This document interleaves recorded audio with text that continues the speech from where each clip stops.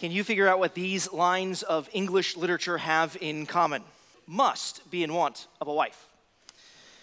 Dorothy lived in the midst of the great Kansas prairies with Uncle Henry, who was a farmer, and Aunt Em, who was the farmer's Susan.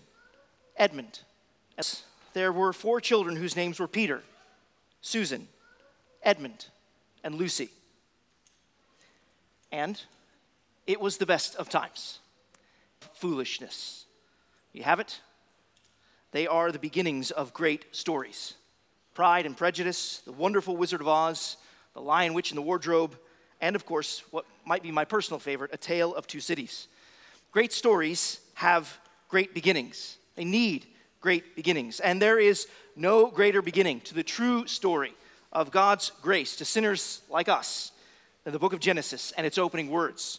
If you haven't done so already, let me invite you to open your copy of God's inerrant, inspired, and infallible word to Genesis chapter 1.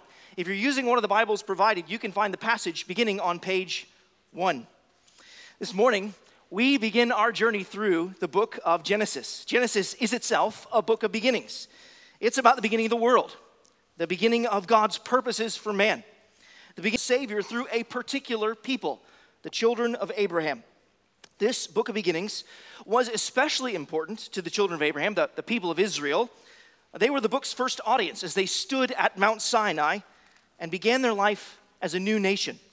You'll recall that the nation of Israel was created through the Exodus from Egypt, and Moses, through this book, was teaching the newly created nation who their God was, what he was like, why he was worthy of their trust and obedience. And the Bible's beginning is relevant to us because Israel's God is the God who made the universe. He's the God who made us, each one of us here this morning. He's the God who made you. And so, if we are to know him, we should read and listen to his gracious self-disclosure. That's what this is. God is speaking to us in his word and revealing who he is and what he's like. If we're to know who we are, if we are to know why we live and move and have our being, then we need to listen carefully to what God has said of himself, of his creation, and of us. And that's what I hope that we'll do this morning as we study Genesis chapter 1, beginning in verse 1, studying through chapter 2, verse 3. Here's the main point of this text that we're looking at together this morning. If I could put it to you, everything and everyone for his glory. So we should worship, obey, and imitate him. Let me say that again. God created everything and everyone for his glory. So we should worship, obey, and imitate him. This portion of God's word, Genesis 1:1 to 2:3, can be mapped out in 4 distinct movements. There's a progression to this chapter. First, we have the founding of everything in the first movement. Second, we have the forming of everything. Third, we have the filling of everything. And finally, we have the finishing of everything, which is where we'll finish. So, let's begin by examining the first movement that happens in this portion of God's word, where we see the founding of everything. Follow along as I read Genesis chapter 1, beginning there in verse 1, just the first 2 verses for now. Genesis 1, verse 1. In the beginning, God created the heavens and the earth.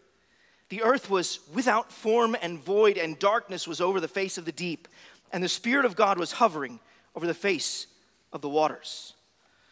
We could hardly read more remarkable words than these as the Bible opens. In these first few verses, we learn that before anything else existed, God did. In these first few verses, we learn that everything that exists in creation came from God, the Creator. In these first few verses, we learn that God had a goal in his creation. And in these first few verses, we learn that God is all powerful. With those words, in the beginning, God, we learn that God eternally existed. God simply is. Unlike creation, he has no origin or source. He is self-existent. He was before all time, is indeed the author of time. He has no beginning, and the only reason that the universe has a beginning is because of him. Everything that we can see and observe presumes him. Everything utterly depends upon him for source, for substance, and for sustenance. Subsequent scriptures reveal that he was and was active before the foundation of the world. So Ephesians chapter 1, verse 4 tells us that he was loving and choosing before the foundation of the world. Psalm 90, verse 2 tells us, before the mountains were brought forth, or ever you, God is utterly, from everlasting to everlasting, you are God. God is utterly prior, separate from his creation. And this is a fundamental distinction between the creator and the creation. At one time, the creation didn't exist, but the creator always has. Now, you should know that the name for God here in Genesis chapter 1 is Elohim. In the Hebrew, it's actually a plural noun, and this is probably a hint at the Trinity. After all, we have the third person of the Trinity, the Spirit of God there, hovering over the face of the waters in verse 2. Do you see that? And as we learned later, we read actually earlier in the service from John chapter 1, verse 1 and 3 through 3, we read that Jesus was with God, the second person of the triune God, was with God in the beginning, and that all things were actually made through him. So you see, the work of creation is a thoroughly Trinitarian work. The one God in three persons eternally existed and then created. What is more, since our God made the world, he has made himself known. God is, and he is to be known. That's what the opening phrase of Genesis teaches us. He is unique in his eternally existent person, but he is also unique in what he powerfully produced. He created. Now, in the Hebrew, that word for create is only used in reference to God. So humans may make things, but only God creates things, according to the Bible. And do you see what he created? He created the heavens and the earth. Now, this is a way of speaking in Hebrew called a merism. So you mention something at the top and at the bottom in order to compass everything in between. Right? We have phrases like this in our English language. So the boy was dressed in his Sunday best from head to toe. So the point is to grab everything at the top and everything at the bottom and to put everything in between as a single thing. So what Moses is saying when he says God created the heavens and the earth, he's saying that God created absolutely everything in the universe from top to bottom. So God is not only foundational in the beginning, God, but he also founded everything. He created the heavens and the earth. And this is where Moses, the author of Genesis, reveals that God has a goal in his creation. He tells us, you see these words? He tells us the earth was without form and void, and darkness was over the face of the deep. Moses is saying that the creation lacked definition. It was desolate and it was dark. In other words, it wasn't any kind of place that man could dwell. So what we're going to see God do from here on out in the creation week, in the narrative, is to form everything and then to fill everything. So God's going to form everything in days 1 to 3. And then he's going to fill everything in days 4 to 6. He does this so that what is inhabitable becomes habitable for man. That's what needs to happen if there's no definition. It needs to be formed. That's what needs to happen if the creation is desolate. It needs to be filled. So this is God's goal, to move the world from void to very good, from empty to enjoyable by his creatures, from boundless and blank to bountiful and beautiful and blessed. At the end of verse 2, we see there that the third person of the Trinity is brooding over the waters there. Now imagine that you're an Israelite standing at Mount Sinai and you hear this about the Spirit of God hovering over the waters. What great water event have you just experienced? You have seen God wall up the waters on both sides of the Red Sea so that you can walk across on dry ground. And here, the Spirit of God hovering over the waters reminds you that God is in control of those waters, which are dangerous and deadly. God is not subject to his creation. He's not underneath it. No, he rules over it. So here Israel is being reminding they have a God who rules over all. It's encouraging to their faith. And notice that God is all alone here. He has no rival. Moses is deliberately contradicting ancient Near Eastern creation mythologies. Some people have said that Moses borrowed them from his time learning in Pharaoh's court. He was educated there, a great place of education. And so he knew of these stories, and so he's borrowing them as he writes Genesis 1. But what is actually happening is Moses is correcting and contradicting their myths by telling the true story of creation. You see, creation didn't come about because two gods battled it out and the outcome was the stuff of creation. No. There was only one God, unmatched, unrivaled, and he created all things by the word of his power. This means that while creation should leave us in wonder, it should also lead us to worship, and that it is not to be worshiped itself. We prayed about this morning in our prayer of confession. The nations surrounding Israel, Egypt, Canaan, those in Mesopotamia, etc., would all worship different elements of the creation. So we're going to read different elements of creation here later on in the chapter. And Moses is telling us that God made them all. Not that they are gods and to be worshiped, but that the God who made them is to be worshiped. So nothing in the creation, nothing in the heavens and the earth is to be worshiped like the Canaanites or the pagans would do. Rather, the God who eternally exists, who created all things, who brings his creation to its detailed and designed goal. The God who has all power is the one who is worthy of worship, worthy of praise, worthy of love and devotion. God who founded everything is worthy of worship. He's worthy of obedience and imitation. Does this God, the God of the Bible, does he have your worship? If not, why not? Frankly, you owe it to him. We're to find that you were made by him. He's the author of your life. You are his creation, and he is worthy of your praise. As I said, these first two verses set the agenda for what follows from the rest of creation. They form something of a summary statement. And they tell us about the God who creates everything. And then flowing out of them in verse 3 and following, we're told how God forms and fills everything. So the first thing that happens is God forms everything. This is our second point. Number 2, the forming of everything. Follow along as I read Genesis chapter 1, verses 3, let there be 1, verses 3 to 13. And God said, let there be light. And there was light. And God saw that the light was good. And God separated the light from the darkness. God called the light day, and the darkness he called night. And there was evening, and there was morning the first day. And God said, let there be an expanse in the midst of the waters, and let it separate the waters from the waters. And God made the expanse and separated the waters that were under the expanse from the waters that were above the expanse. And it was so. And God called the expanse heaven. And there was evening, and there was morning the second day. And God said, let the waters under the heavens be gathered together into one place, and let the dry land appear. And it was so.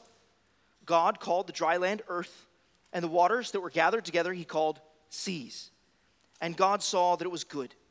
And God said, let the earth sprout vegetation, plants yielding seed, and fruit trees bearing fruit which is in their seed, each according to its kind on the earth. And it was so. Then the earth brought forth vegetation, plants yielding seed according to their own kinds, and trees bearing fruit in which is their seed, each according to its kind. And God saw that it was good. And there was evening, and there was morning the third day. Well, in these verses, we read the first 3 days of the creation account. As you may have observed, each day follows a very predictable pattern. We're told that God speaks, right? Verse 3, and God said, let there be light. And then we're told that there's actually a response, and there was light. Then God he steps back, kind of reflects on his creation, evaluating it, and God saw that it was good. And later on the sixth day, he'll say, and it was very good. The pattern concludes with a time marker. And there was evening, and there was morning the first day. And this pattern actually holds throughout all of the first 6 days of creation. In these first 3 days, God begins forming and defining his creation. First, he forms the boundaries for light and darkness. He separates them and establishes a rhythm of evening and morning. Now, keep in mind that day 1 is going to parallel day 4. Where God forms light and darkness in day 1, he's going to fill the day and the night with the sun and the moon and the stars in day 4. So how is there light on day 1 without the sun, moon, and the stars? I'm honestly not quite sure. Says, covers himself as with light, as with a garment. Psalm 104, verse 2. And who we learn of the Lord Jesus and read earlier that he is the light of the world. God is the ultimate source of light. So it's no trouble for him. We might puzzle over how there might not be sun, moon, or stars just yet. But shouldn't we wonder at the fact that God uttered a mere word and there was light? Does this not reveal his supreme sovereignty? That God speaks and creates shows that creation is not a part of him, but produced by him. It's separate from him, but brought into existence by his speech. Scholars refer to this as this work, God's work, as creation ex nihilo, creation out of nothing. And the manner in which God does it is a divine fiat. It's a creation by command. More than that, the creation is absolutely immediate. God speaks And it was so, immediately.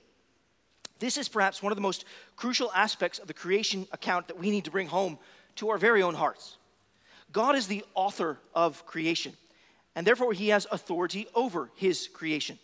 God is the author of your life, and therefore he has authority over your life. When he speaks, you should immediately obey. He has spoken not only in creation, but also in his word, the Bible.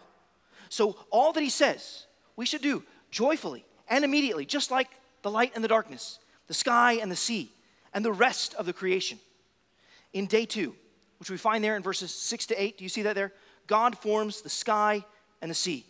And he once again calls them by name. It's a way of showing authority. You have authority to name things. The sky and the sea are not yet inhabited by winged creatures and water creatures. That'll happen on day 5. But the skies and the sea are one step closer to habitation.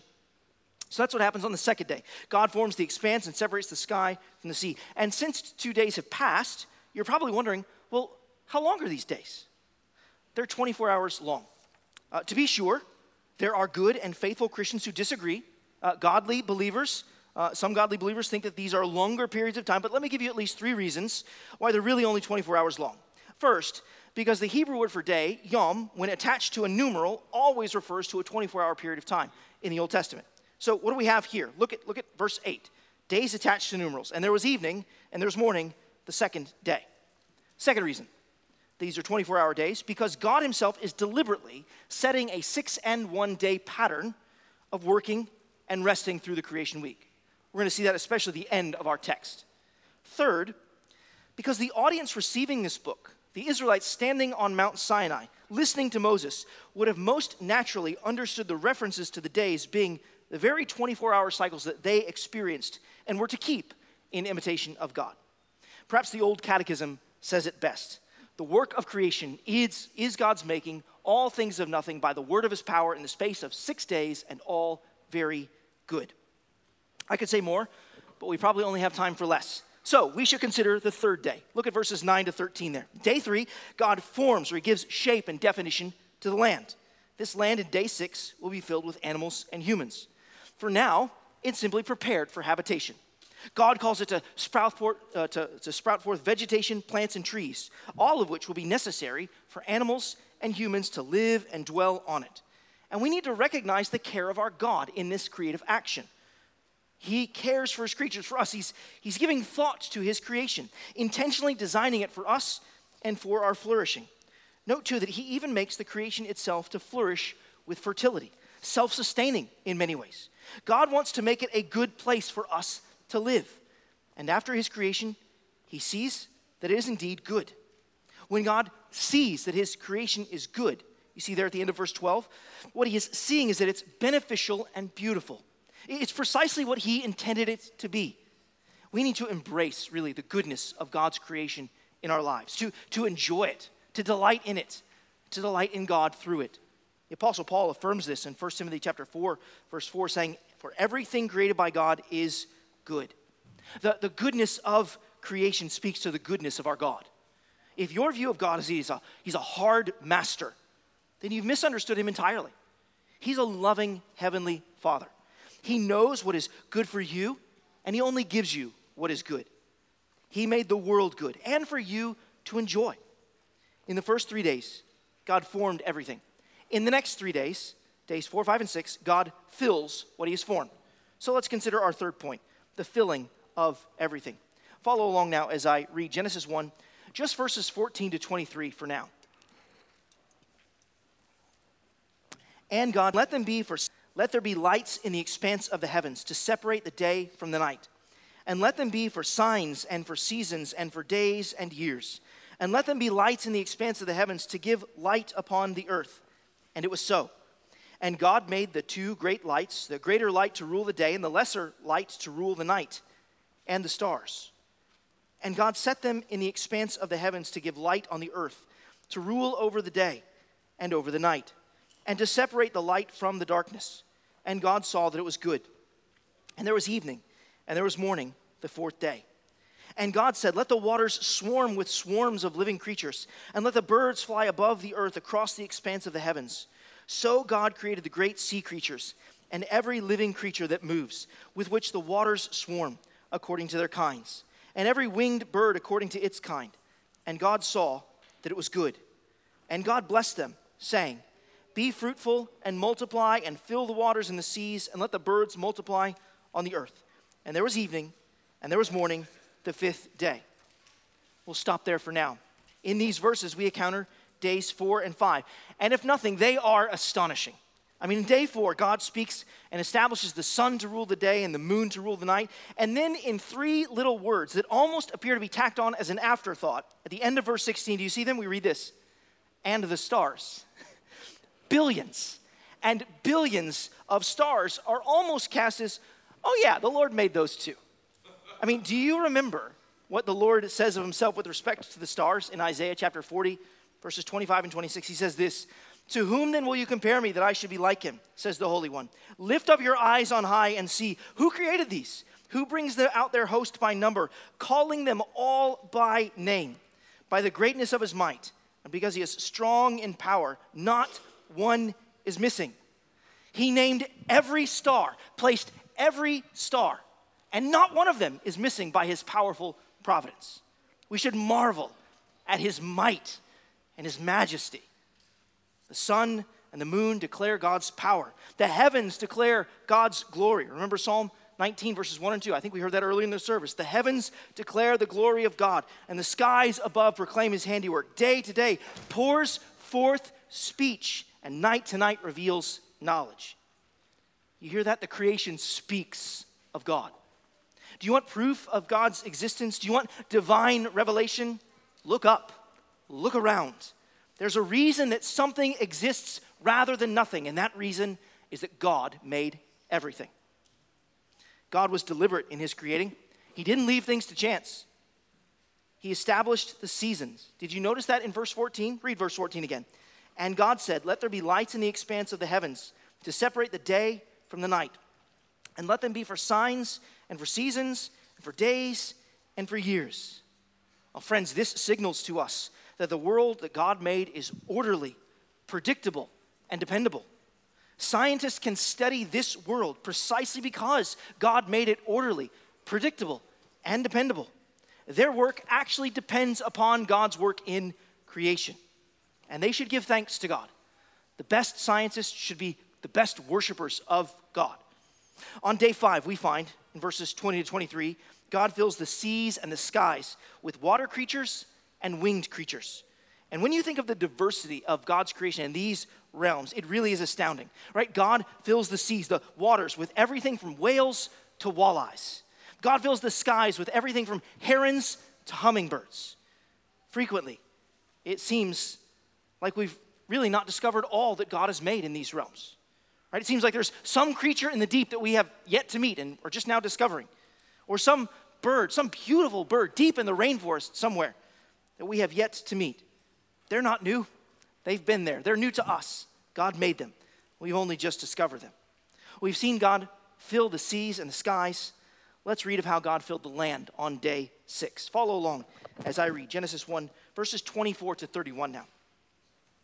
And God said, let the earth bring forth living creatures according to their kinds, livestock and creeping things and beasts of the earth according to their kinds. And it was so. And God made the beasts of the earth according to their kinds, and the livestock according to their kinds, and everything that creeps on the ground according to its kind. And God saw that it was good. Then God said, let us make man in our image, and after our likeness, and let them have dominion over the fish of the sea, and over the birds of the heavens, and over the livestock, and over all the earth, and over every creeping thing that creeps on the earth. So God created man in his own image. In the image of God he created him. Male and female he created them. And God blessed them. And God said to them, be fruitful and multiply, and fill the earth and subdue it, and have dominion over the fish of the sea, and over the birds of the heavens, and over every living thing that moves on the earth. And God said, behold, I have given you every plant yielding seed that is on the face of the earth, and every tree with seed in its fruit. You shall have them for food. and to every beast of the earth, and to every bird of the heavens, and to everything that creeps on the earth, everything that has the breath of life, I have given every green plant for food. And it was so. And God saw everything that he had made, and behold, it was very good. And there was evening, and there was morning, the sixth day. Well, on day 6, God fills the land with every kind of animal and humans. In verses 24 and 25, we're given different groupings of animals. I wonder if you noticed them there. The point of these kind of different groupings of animals is not to produce an exhaustive list, but rather to summarize the entirety of the creation of these animals. And these groupings would have been kind of the groupings that the people of Israel would have thought of the land animals in. God created everything. And notice in verses 24 and 25, we see that phrase, according to their kinds. These are distinct kinds of animals. And at least one implication of that phrase is they don't breed across their kinds. So dogs don't breed with cats. In other words, God limited the animals to reproduce according to their kinds, not across their kinds. This is one reason that theistic evolution and certainly macroevolution does not cohere with the creation account or the evidence, I think, that's before our eyes. Darwin and those holding to an evolutionary perspective have been looking for support, long looking for support in the fossil record. And after 150 years, they have yet to find that support. In conversations with our friends on this matter, I think it's important to reinforce the word theory. The evolutionary theory is that. It's a theory. Now, many want to know just how long ago God made the world. Was it thousands or billions of years ago? And for whatever it's worth, I don't think it was billions or even millions of years ago. Other believers disagree. They see glimpses in Genesis, which they think would allow for such a view. But given the manner of God's creation, speaking, and the immediate response of God's creation, being made, the timing of God's creation, 6 24-hour days, the precision of God's creation, and the irreducible complexity of God's creation, and the maturity of God's creation, land already producing vegetation and animals and humans potent and ready to reproduce themselves. I just don't see how there's room for the view in the text. So let me try to answer the question. How long ago did God make the earth? Was it 6,000 or 7,000 or 10,000 years ago? I don't know. It was a really long time ago. And you can ask the Lord God when you get to glory when it was. What we do learn from Genesis 1 is that when God made it, it was good, very good. And so up to Genesis chapter 1, verse 25, we've learned that God made everything good. And beginning in Genesis chapter 1, verse 26, we learn that God made everyone. So we've seen God make everything, and now we see God make every one. Every day of the creation week was a good day, but not every day was equally good. So the sixth day, you see there, verse 31 says it was very good. This day also includes the exalted, let us make declaration. So previously we've only read, and God said. But in verse 26, the language has shifted to let us make. And this should get our attention. Something important is happening here in the narrative. Some have suggested that this language of let us make is kind of something like the plural of majesty. Think of the royal we, right? So when the spokesperson for the White House says, our administration has taken the following action, right? They're using the royal we, kind of the plural of majesty. Another proposal for kind of let us make is God speaking kind of to the divine court and assembly, the host of angels there before him. We see glimpses of the heavenly court in places like 1 Kings chapter 22, verse 19, and Job 1 and 2. But I think both of these proposals actually fail to adequately take into account what we've already considered in the text itself. All right, the text itself in verse 26 says, let us make man in our image, after our likeness. Right? God did not make man in the image of the angels. And God the Father is not alone in creation. Right? The Spirit's already present in verse 2.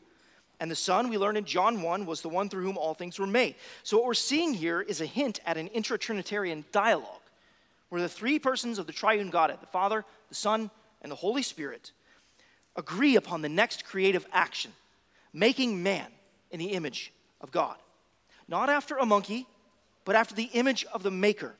In this way, this creature will be unlike any of the other creatures on God's green earth. Here we actually meet the pinnacle of God's creation, man. That man is made in God's image and likeness reminds us that while there is a relationship, there is not an exact replication. So likeness means that there are righteousness, holiness, with dominion over the creatures, right? God, he possesses all of those attributes. Like God, man has knowledge, has consciousness, and is able to consider the world before him. Like God, man was created in righteousness and holiness, free from sin, free of sin in the beginning. Man is good. He's able to do good. And like God, man could exercise authority and dominion. We'll see that especially in chapter 2, where Adam names the animals. There are differences, though, between God and man, just like there are differences between fathers and sons. Think of Adam and his sons. There are differences between Adam and his sons. And still, there's a relational connection between them. A few significant differences between God and man are that man has a body, that he's finite, that he's changeable. Whereas God is a spirit. He doesn't have a body like men. God is infinite and unchangeable. So while some of God's attributes are communicated to man in his making, other attributes remain incommunicable and belong to God alone. They set him apart as the creator and ruler of the universe. But this being made in the image of God, it clearly sets man above the other creatures of the earth. This is an exalted and honored position. So what does it mean to be made in the image of God? Well, it means that man reflects God and is dependent upon him for his identity.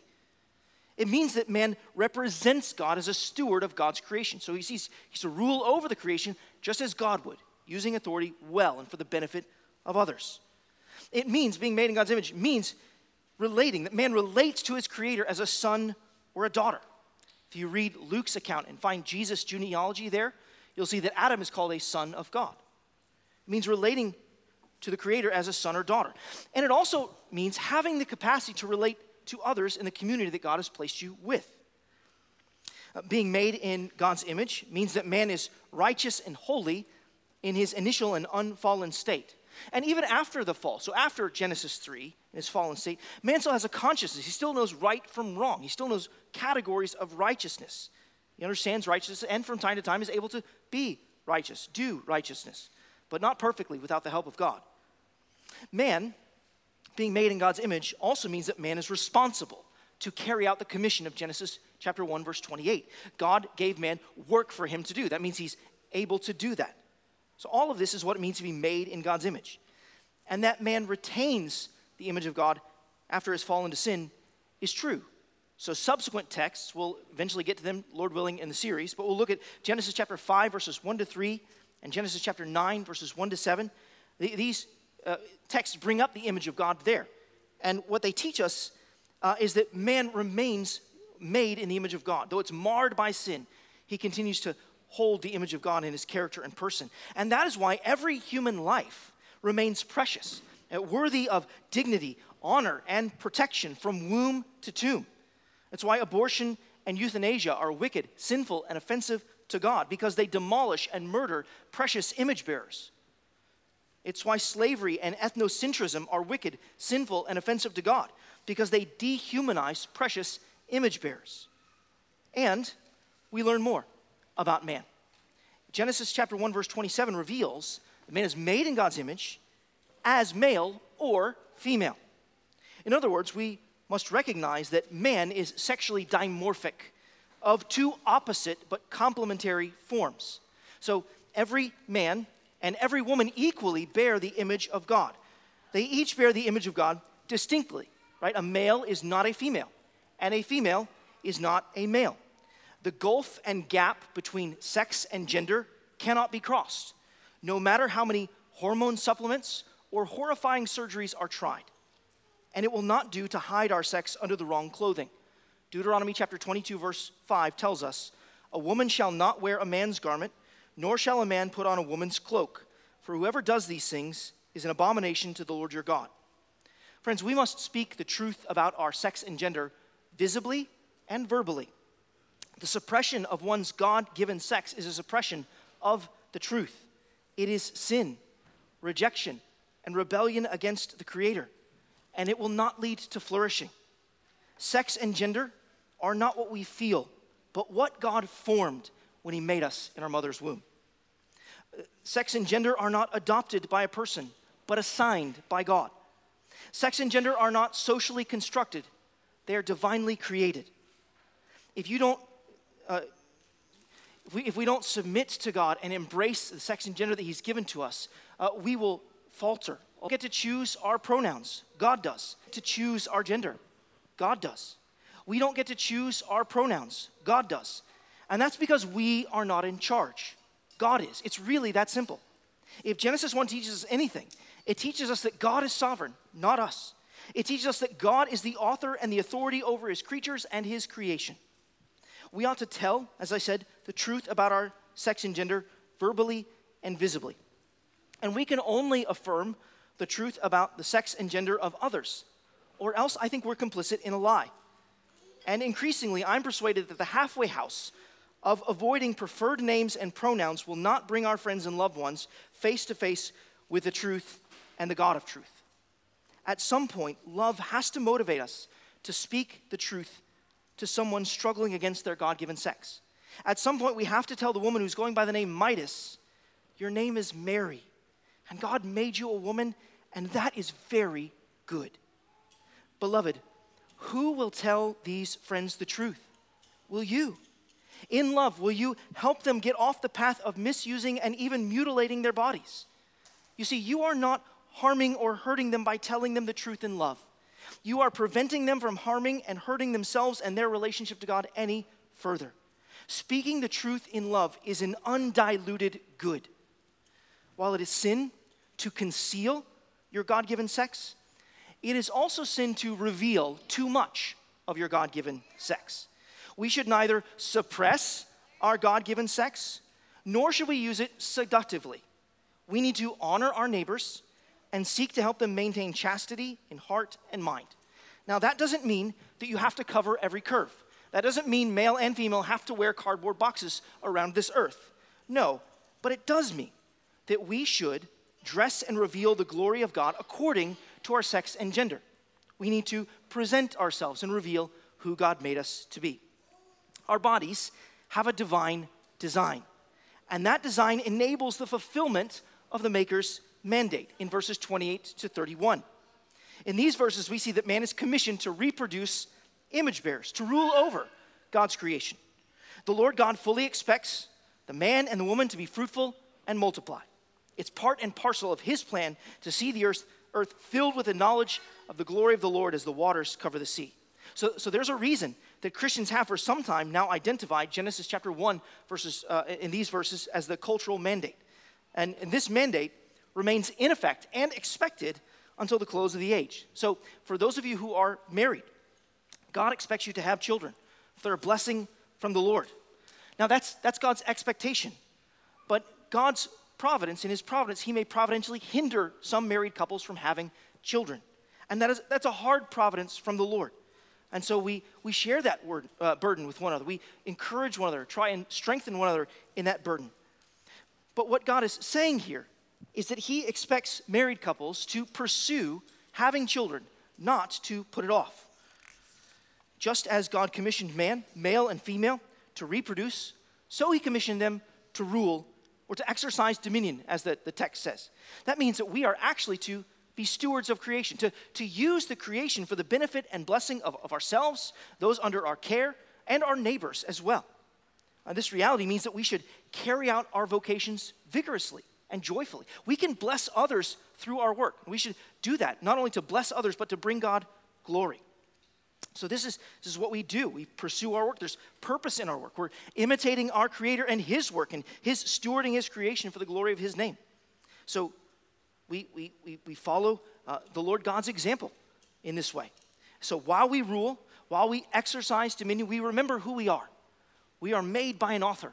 We're under his authority. So that means we can't exercise dominion for selfish ends. That means we can't build little kingdoms for ourselves. We use our work to seek to build up God's kingdom and to make his goodness and greatness known to the world. This is going to be the main subject of our men's retreat that Ian mentioned at the beginning of the service. So brothers, I want to encourage you to sign up for that men's retreat in October. In verse 31, you see there, we see the Creator's benediction. He declares the work of his creation very good. This is God's way of saying that I've made a place that is beautiful and bountiful for my creatures to dwell. Indeed, God's creation ought to lead us to wonder and worship. We ought to be like those gathered around God's throne in Revelation chapter 4, verse 11, saying, "Worthy are you, our Lord and our God, to receive glory and honor and power, for you created all things, and by your will they existed and were created. That's what God actually wants to call us into as we begin to look at the seventh day. The world has been founded, formed, and filled. We've moved from void to very good, from empty to enjoyable. But this is not the end of the creation account, nor is it the climax of the creation story itself. The climax of the creation account is what we read in Genesis chapter 2, verses 1 to 3. Here we read of the finishing of everything. This is our fourth and final point, which we'll consider briefly. Follow along as I read verses 1 to 3. Thus the heavens and the earth were finished, and all the host of them. And on the seventh day, God finished his work that he had done. And he rested on the seventh day from all his work that he had done. So God blessed the seventh day and made it holy, because on it God rested from all his work that he had done in creation. In these verses, we see that God's creation work, it comes to a close, and he consecrates that final day. In Genesis chapter 2, verse 1, we have an echo of chapter 1, verse 1, right? Both verses mention the heavens and the earth. Twice, these verses declare that God's work was finished. 3 times in these, the fact that it's finished, it's complete. And the words seventh day also get 3 references, which highlights that Moses doesn't merely want us to see this as the conclusion, but really as the climax of the creation narrative. This is an invitation to enter into communion with our Creator and to enjoy his rest. That's what it means. That's what actually we were made for, right? To glorify God and enjoy communion with him forever. After all, there's no conclusion to this day. Did you notice that? With the previous 6 days, we're told that there was morning and there was evening, the first day, second day, and so on into the 6th day. But we have no such conclusion here. There's no, and there was morning, and there was evening, the 7th day. It's almost an invitation to come in and enjoy this day with God and enjoy him and his creation. Moreover, God consecrated the day and he made it holy. In other words, he especially set it apart to be enjoyed. Now God, he didn't need rest. He wasn't tired. But what he was doing was deliberately setting a pattern for his people to follow, to come to him, to rest in him, and exchange work for the worship of him one day in 7. God was inviting Israel even to imitate him. In the history of Israel, the Sabbath day was given as a sign for the nation as a whole. On them, who would keep working because their gods were demanding. But Israel's God was a doting God. He delighted in his people, and he wanted to give them a good gift. And one of his good gifts was a day of rest and enjoying him. He's the God who would say, "Come to me, you who are weary and heavy laden, and I'll give you rest. Rest for your soul." Imitation of God in the Sabbath pattern. They would show that they were people who belonged to the God who worked and rested. The Sabbath sign was like a wedding ring. It signified that a man belongs to a particular woman. The Sabbath sign was like baptism, and that baptism signifies that we belong to Jesus. We believe that he lived for us, he died for us, and was raised for us. We're showing that in our baptism. So the Sabbath sign visibly proclaimed that Israel belonged to God. Have you ever considered that you might be able to show the world that you belong to the Lord who made heaven and earth by laboring hard like him for 6 days and resting like him on one? Have you considered that you could imitate God and the very pattern that he set at the beginning of creation? And I think the 6 in 1 pattern transcends time and is God's good gift to us. Those of us who are finite, those of us who actually get ministry of the Lord Jesus. But this 6 in 1 pattern is also transformed and deepened by the ministry of the Lord Jesus Christ. No longer do God's people rest from their labors and gather for worship on Saturday. We're all here on Sunday, right? Instead, we rest in Jesus Christ and worship him on Sunday, the day he got up from the grave. Early Christians started calling Sunday the Lord's Day. They recognized it was a day that belonged to him. They would use it for his service. Just as God the Father consecrated a day in creation, so we may say Jesus, when he inaugurated the new creation by his resurrection from the dead, consecrated a day. The Lord's Day belongs to him. But he beckons us to enter into his worship, just like God the Father beckoned Israel to enter into communion and worship with him on the Sabbath. Friends, I wonder if you kind of step back and look at the creation narrative as a whole. Do you see how God created everything and everyone for his glory, and yet how he invites to obey him, to imitate him, and to enjoy him, to worship him, to obey him, to imitate him? I wonder if you have entered into the rest that God offers to you and to your soul.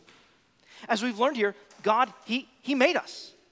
He made us to reflect His holy character to the world. If we search our hearts, that we know honestly that we're filled with sin. God made us to represent His goodness and glory, but too often we've been greedy for our own glory and making our own names great.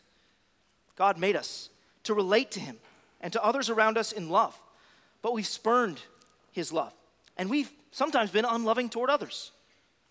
God made us to be righteous like Him, but sadly at times we've pursued wickedness.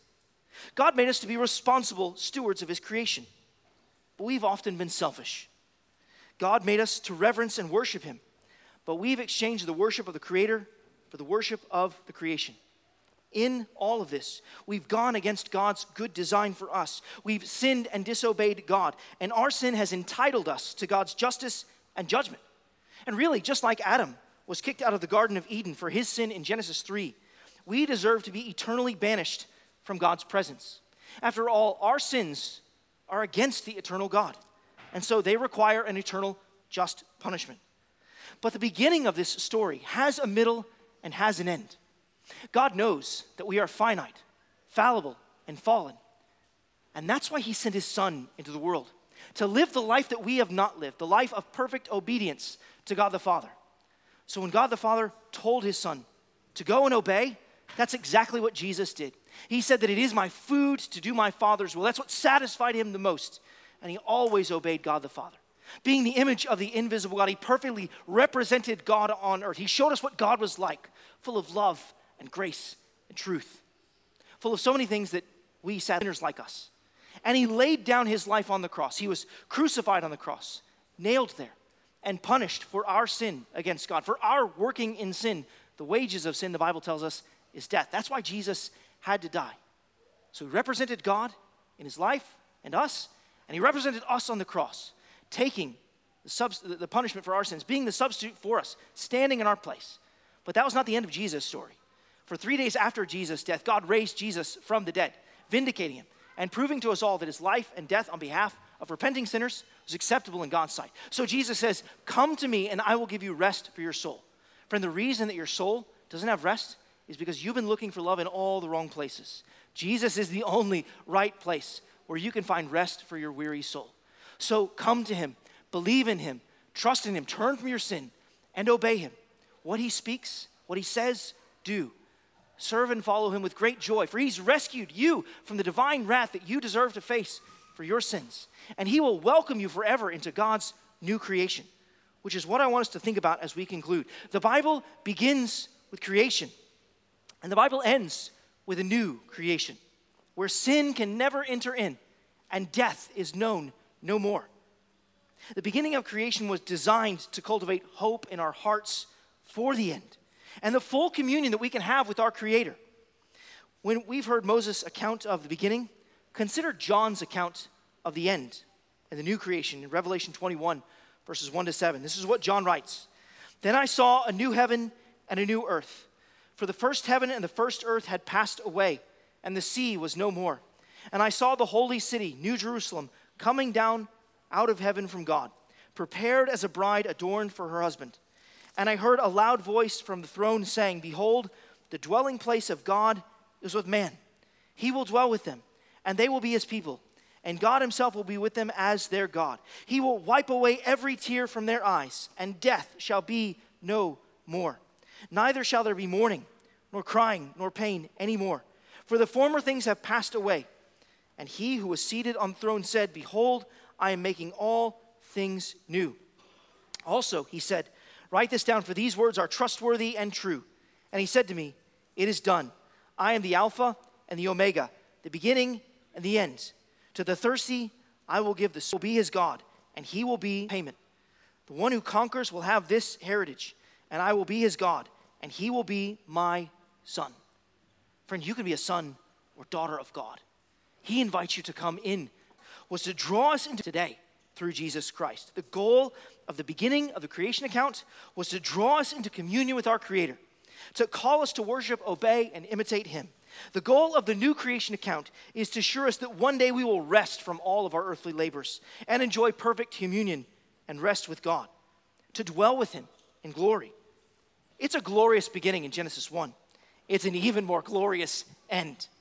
And if you are to reach that end, you have to begin at the beginning. So will you?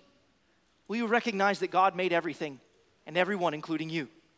Will you give him your worship, your obedience, and will you imitate him?